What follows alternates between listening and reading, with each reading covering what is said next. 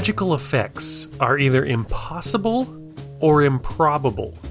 They either break the physical laws of the universe or bend them against the odds. We tend to think of magic tricks as always being impossible, but a good amount of them are just varying degrees of improbable. Most card tricks, where a chosen card is found on top or on bottom or anywhere else in the deck, basically boils down to a 1 in 52 chance. One of the cards had to be in that spot, and it just happens to be yours. Finding 1 out of 52 is a long enough long shot to entertain audiences. However, there are many magic tricks, particularly in mentalism, which have successful odds of 1 in 6, determined by the roll of a die, or 1 in 5, a chosen ESP symbol, or even 1 in 3 chances of getting it right. If you take an objective step back, it's not particularly impressive. And yet, the subjective evidence, audiences who gasp and scream when the 1 in 3 chosen envelope is open to reveal the $100 bill, suggests it is, in fact, both impressive and magical, despite the numbers. But why? Welcome to Theory and Thoughts for Magicians.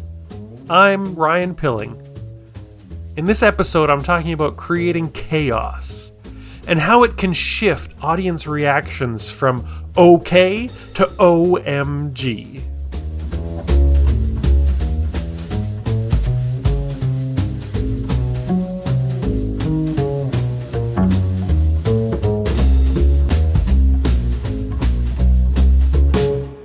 Imagine you and I meet in the hallway of a magic convention. I ask to borrow a quarter. You oblige. And I say, I predict this will land head side up. I flip the coin in the air, catch it, and slap it onto the back of my hand. I slowly lift my fingers to reveal heads. Okay, not particularly amazing. However, I offer to repeat the trick. I predict this coin will land head side up as I whip the coin towards the wall with all my might, which, to be fair, is a moderate amount of might.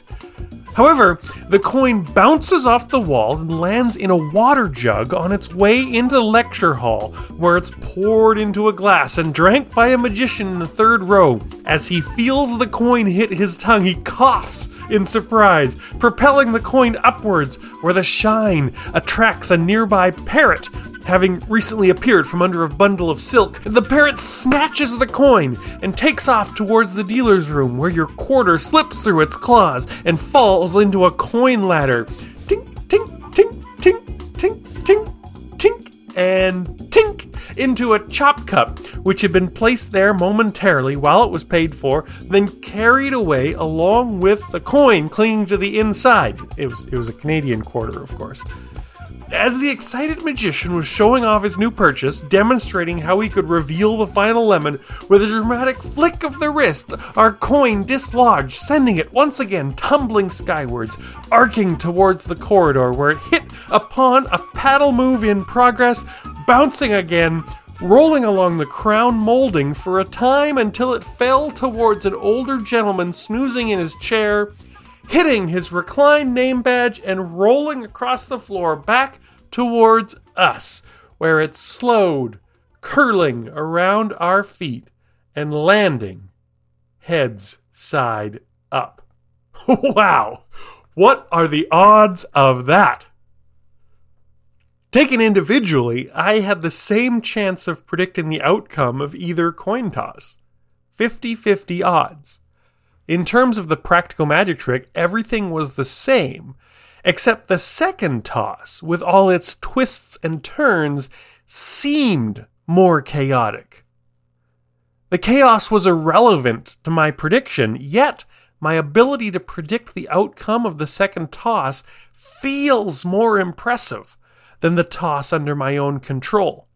The chaos made it feel more magical. We could imagine that same 1 in 2 chance in another, more dramatic situation. You're standing beside a spike, driven deep into the ground, and there are 2 ropes tied off around this spike. Both ropes are stretched tight, leading towards the same pulley, which hangs out over the edge of a canyon cliff. One of those 2 ropes is weighed down by an anvil. The other is weighed down by me, dangling over the precipice. Then you're given scissors, and I ask you to cut one rope. I've committed to my prediction, with a 50-50 chance of being right. This stunt is no different than calling the outcome of a coin toss, yet the dramatic impact is amplified by the looming sense of a spectacularly chaotic failure.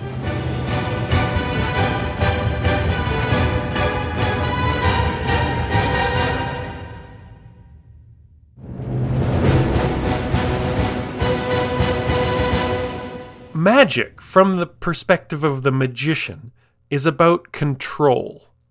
We talk about card control, audience control, controlling your angles, remote controls, and controlled outcomes. We spend an unreasonable amount of time creating, engineering, and practicing magic in order to remove variables and increase control. We obsess over the finish on playing cards and the ridges on the edge of a coin. In some cases, being off by a single millimeter may be the difference between a perfect illusion and a botched trick. Any illusion depends on some degree of precise control to pull it off. The magic performed by amateurs is often more forgiving in its precision to account for the skills of a casual magician. However, our history is full of people like Dr. Hooker and the famous Rising Cards, magicians who dedicate their life to creating the ultimate illusion, working to control every possible variable. The chaos must be wrangled for a magic trick to work. Like skipping stones across the pond, the magic depends on a lot of elements being within an acceptable range of just right to prevent an unpleasant sploosh. The water's surface must be still. A smooth, flat stone carefully selected. You get your grip just right. Lean down low, wind up, and release. Ooh, 9 skips, not bad. And if I watch you do this and observe your attentiveness to each step, I see the process. I see how every bit of it matters to the outcome. I perceive a practiced skill. Yet, we could turn this process into a sort of magic trick by removing that attention to detail, or making it seem that way. Say we're walking along a fast-moving river.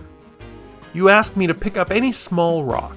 I hand it to you, and without breaking your stride or even turning your head, you fling it towards the river and it effortlessly skips across to the other side. Now that feels oddly magical. The same stunt, same technique, but it just happened. All the technique was hidden from me. You controlled all the variables, yet it felt like randomness. See, the river is mostly rough water, but you knew we were coming up to a smooth spot on a wide bend. You were carrying the perfect pre-selected skipping stone in your right pocket, which you palmed while I was picking up a random rock. You were walking on my right side, so I had to place the rock in your left hand, and you're a right-handed thrower, so you needed to transfer the rock just before throwing, and you timed your speech to be at the right spot on the path to make the perfect throw. All these things which just so happened to be just what you needed. I never had a feeling you were in control, because you're a sneaky wizard. You've created a sense of magic, not by eliminating chaos, but by finding small pockets of control within it, like a calm spot on a raging river. This is the way. A performance which is made for the moment, or perhaps a moment which was crafted for the performance. It seems like it could never be repeated the same way twice, for it's not the same river, and you're not the same person.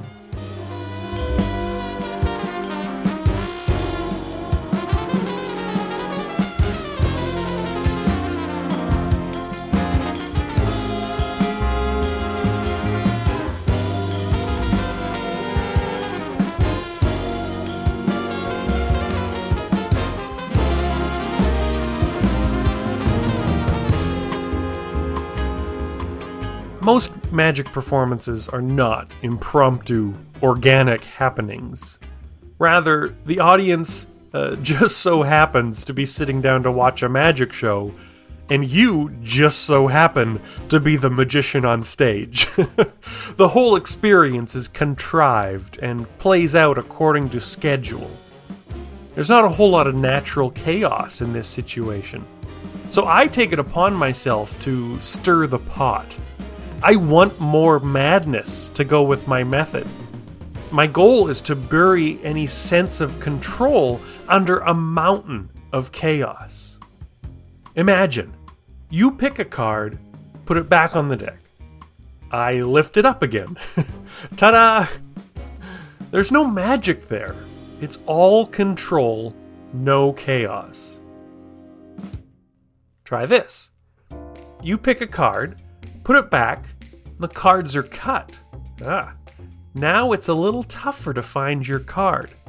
I seem to be losing control. I shuffle the cards. It's better. Now you shuffle the cards. Each step adds more chaos and chips away at any sense of control. But, just like the famous card trick, let's go further than that.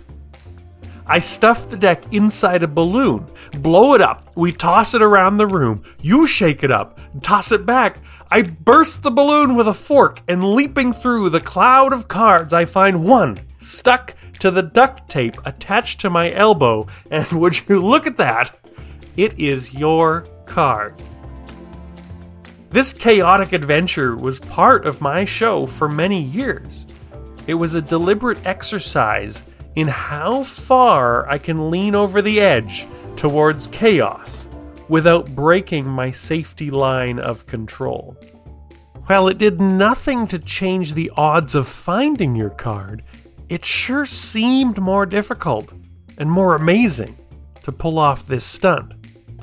The wider the gap between your perceived control and the apparent chaos makes for more impressive magic. This is what makes Simon Aronson's shuffleboard such a tremendously strong effect. Not only is the entire sequence of random shuffling performed by the audience, but the resulting prediction is made to appear significantly more specific than it truly is. The chaos feels more chaotic, and the final order more ordered. If you want your arrival to appear more miraculous, you must make the path more treacherous.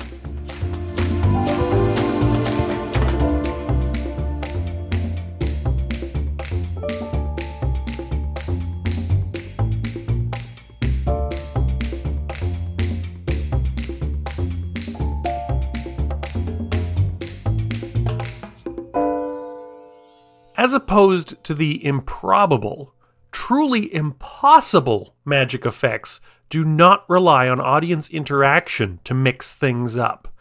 Nobody needs to name a number, point to an object, or influence the process in any way. For the most part, the routine proceeds exactly as rehearsed, the same way every time. Instilling a sense of chaos makes all the difference between the audience watching a cold, robotic automaton or a real, live magician.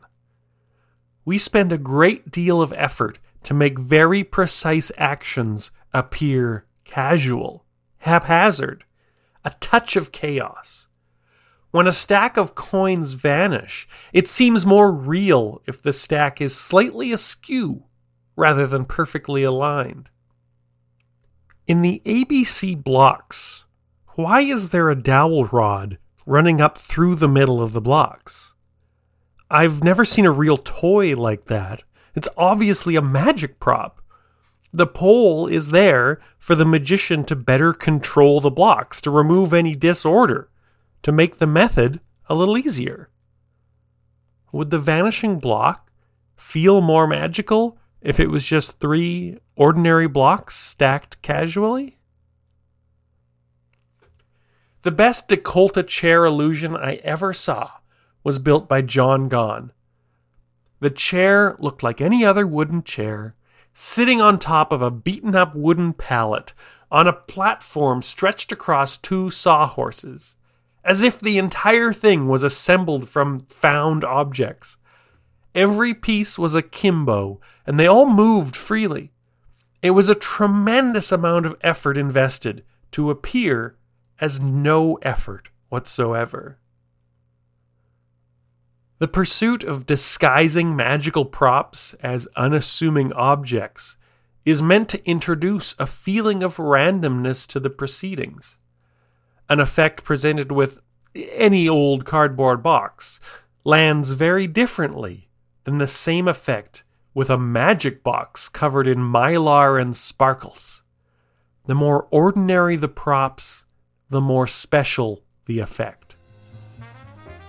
You can increase the appearance of chaos by avoiding right angles, use ragged tears instead of clean cuts, perform precise actions without needing to look at your hands, as if it doesn't matter at all. Take your magic and kick it down the metaphorical alley, rough it up a bit. Take any trick in your repertoire and ask, how can I make this feel more random? How can I make it seem less rehearsed? Make your magic perfectly imperfect.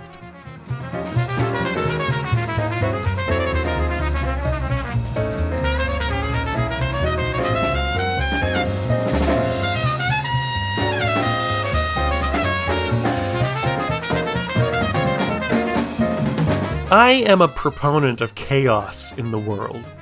I find things which run according to plan rather dull. I much prefer the excitement of raw improvisational theater to the polish of a rehearsed play. I measure the quality of a performance by how much it seems as though it's all happening for the first time. The opposite of phoning it in. I want a performer who is listening and responding to the audience, creating a performance tailored for this moment in this space, spontaneously delivering something never to be seen again. This is the spark of live performance, an experience for which you had to be there. For magicians, it is an illusion on top of illusions. That the entire show is just working out by chance. That all the chaos is effortlessly moving in formation with no coercion. This is the ultimate suspension of disbelief. Not that the fictional magic is real, but that the fictional magician is not making any particular effort. That it all just happens. The ultimate control over chaos is to make the chaos think it is in control.